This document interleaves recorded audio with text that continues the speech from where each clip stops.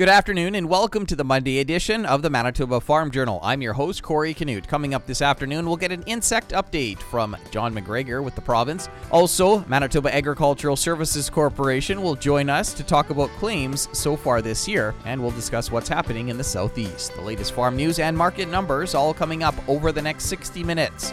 The time now is 12 o'clock. Here's a look at our local news. Good afternoon. You're listening to the Manitoba Farm Journal. Joining us today is David Carrossel, Manager of Claims Services with Manitoba Agricultural Services Corporation. I asked David to give us an update on claims so far coming in from the southeast. Not a lot of claims so far. A bit of activity just to have the discussion. Again, when we have a significant rainfall event like we did last weekend, it takes a little bit of time to determine and assess what the damage is. And like as you can appreciate what we saw last week, some roads were impassable, so there's certain fields people couldn't even get to. So not uncommon in a situation like that it'll take several weeks before we know the full impact of it. As far as the rest of the province, what have you guys been seeing so far here this spring? We had some storms and some winds there. Any significant claims come in from that? Yeah, it's been a mixed bag so far this spring. As you said, there's been a number of events that but just under the 1,000 reseed claims so far, and really it's everything from that frost that we had a couple of weeks ago to the continual windy weather that we've had, as well as some localized heavy rains that have crusted some soils. And I guess the common one that we've seen the last few years is flea beetles in canola. Has there been any hail yet this year? Just a little bit. Sort of tied with that system that moved through the southeast last weekend. There was a little bit, I believe, east of Altona. Anything else that stands out for you so far here this year? I think we're on par for sort of normal reseeds depending on what the next week brings, and just hope to get some sunshine here. I think things have turned around a bit too from the standpoint of last year's overwinter crops, so I think they had a good run in western Manitoba where there was significant acreage of it. So, were there any claims on the overwinter stuff? Or I don't know how much winter wheat was actually seeded. But we've had about a dozen claims on winter wheat. Fall rye, about 45 claims. So I'm guessing from that the fall rye acreage was greater than the winter wheat acreage. And only makes sense that we haven't had a lot of claims on that because last fall was drawn out, and I don't think a lot of acres got seeded, particularly on the western side of the province.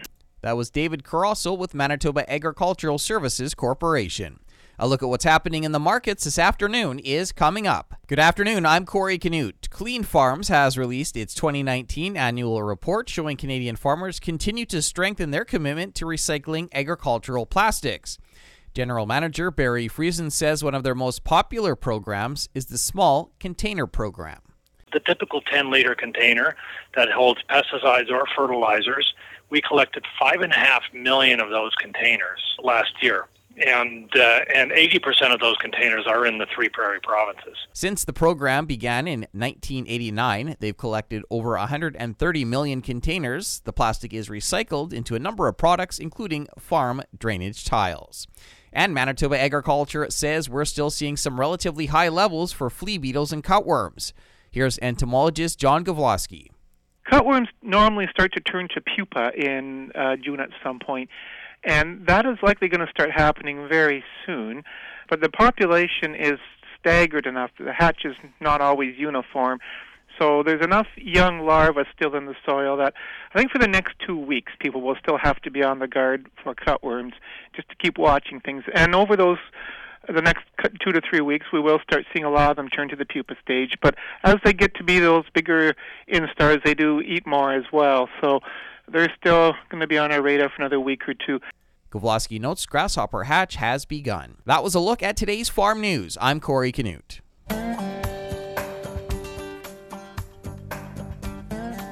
Good afternoon and welcome to the Prairie Ag Wire for Monday, June 15th. I'm Corey Canute.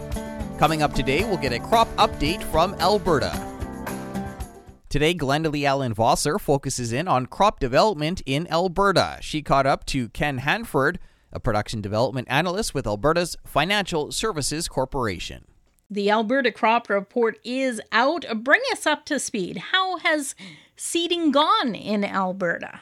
Provincially, we're at 98% of the spring crops have been seeded in the province.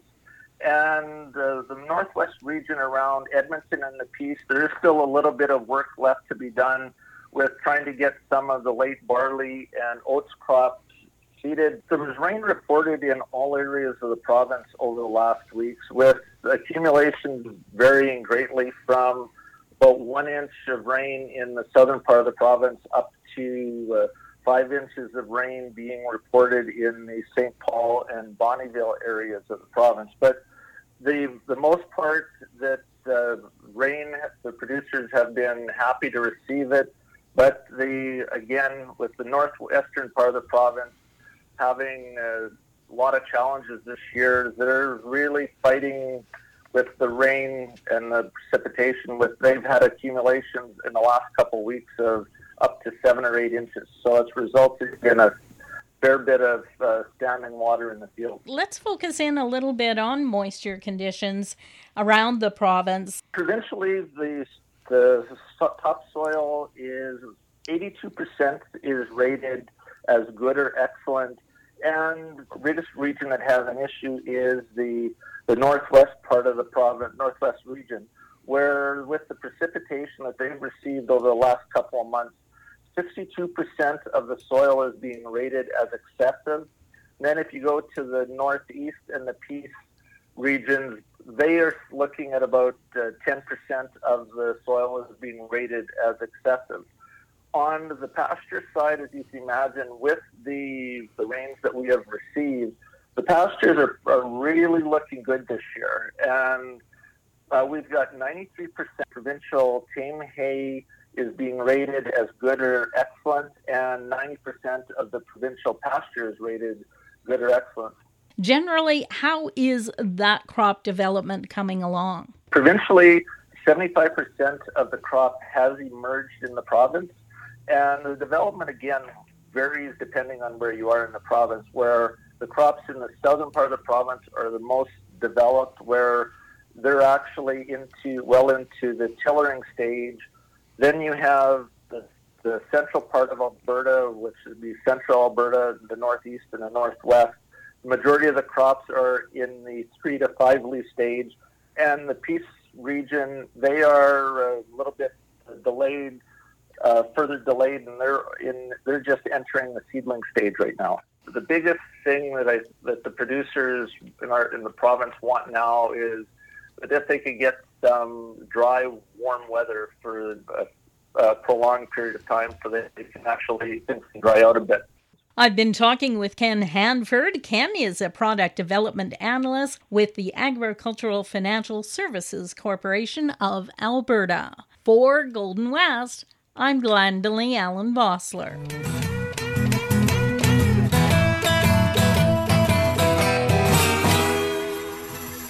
Thanks, Glendalee. On Friday, I had a chance to chat with John Gawowski, entomologist with Manitoba Agriculture. He talked about cutworms and flea beetles. We're still seeing some relatively high levels for both of those insects. Now, cutworms normally start to turn to pupa in June at some point, and that is likely going to start happening very soon. But the population is staggered enough. The hatch is not always uniform. So there's enough young larvae still in the soil that I think for the next 2 weeks, people will still have to be on the guard for cutworms, just to keep watching things. And over the next 2 to 3 weeks, we will start seeing a lot of them turn to the pupa stage. But as they get to be those bigger instars, they do eat more as well. So they're still going to be on our radar for another week or two. Now, flea beetles in canola, populations start dying off come late June. So we're probably already at that point where they'll be starting to decline in numbers. But there's still strong enough populations that any of the later seeded crop that is still in the very young seedling stages would still be quite susceptible. So we still have to be watching our canola for another week or two as well. Once you get 3 to 4 true leaves, the plants can compensate a lot better. So then you're starting to get out of the more critical staging. But do keep an eye on things, especially if you're not quite at those 3 to 4 leaf stages yet. We've seen some spraying for flea beetles as well. Yes, right across Manitoba, all the agricultural regions, there's been some spraying for flea beetles. I know a few people have had to do more than one application. It's one of these situations where if anything keeps the crop held back into the cotyledon or first and second leaf stage long enough, the seed treatments wear out and people have to do the foliar sprays. John, what are we seeing for grasshoppers at this point? So grasshopper hatch has begun. Most grasshoppers are currently in either their first or their second growth stage, but there's still a lot of hatch to go yet. Our latest data based on degree day models show that in the eastern region, you're probably looking at 25-30% hatch has occurred at this point.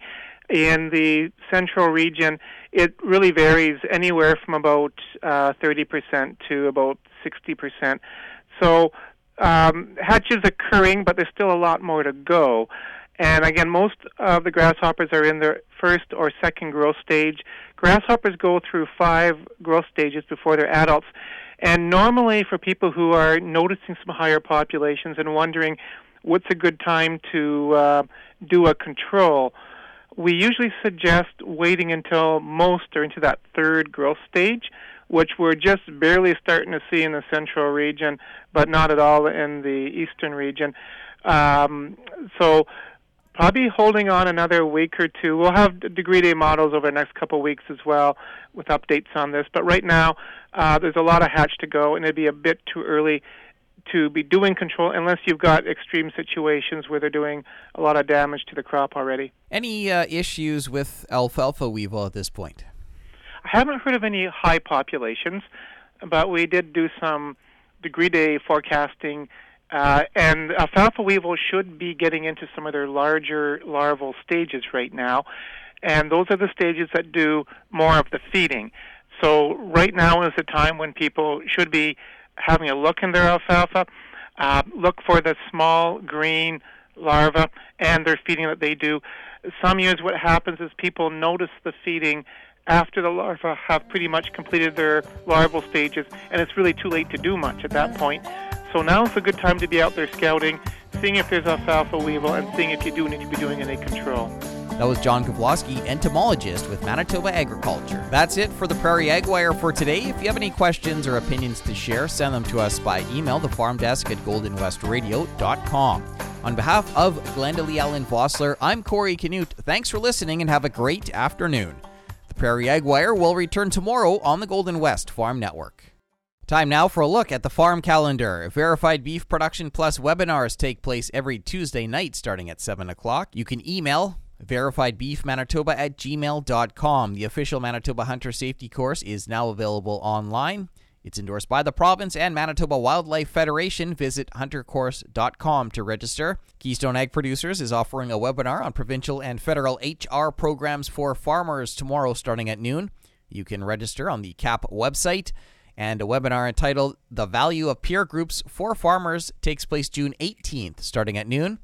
Again, register on the CAP website. Continuing with the Manitoba Farm Journal here on this Monday afternoon, Keystone Agricultural Producers is hosting a webinar tomorrow starting at noon dealing with farm labor issues. I got the details from Jennifer Wright with the Canadian Agricultural Human Resource Council.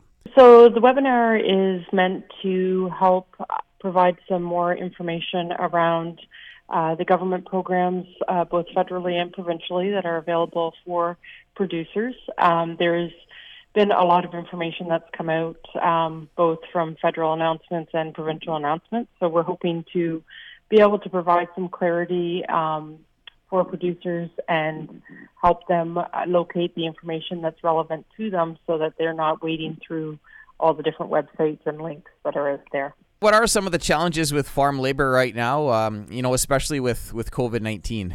There's a bit of a challenge with, as there has been in, many seasons past, with making sure that there's enough workers available to begin with. And then, of course, you want to be making sure you're taking the steps to keep your workers safe while they are on the job.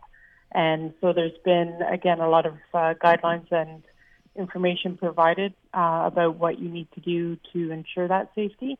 And I know producers have been following along on those guidelines as well. I'm not sure if you're able to comment on the temporary foreign worker situation and just how that's been going with with the isolation and getting them to work.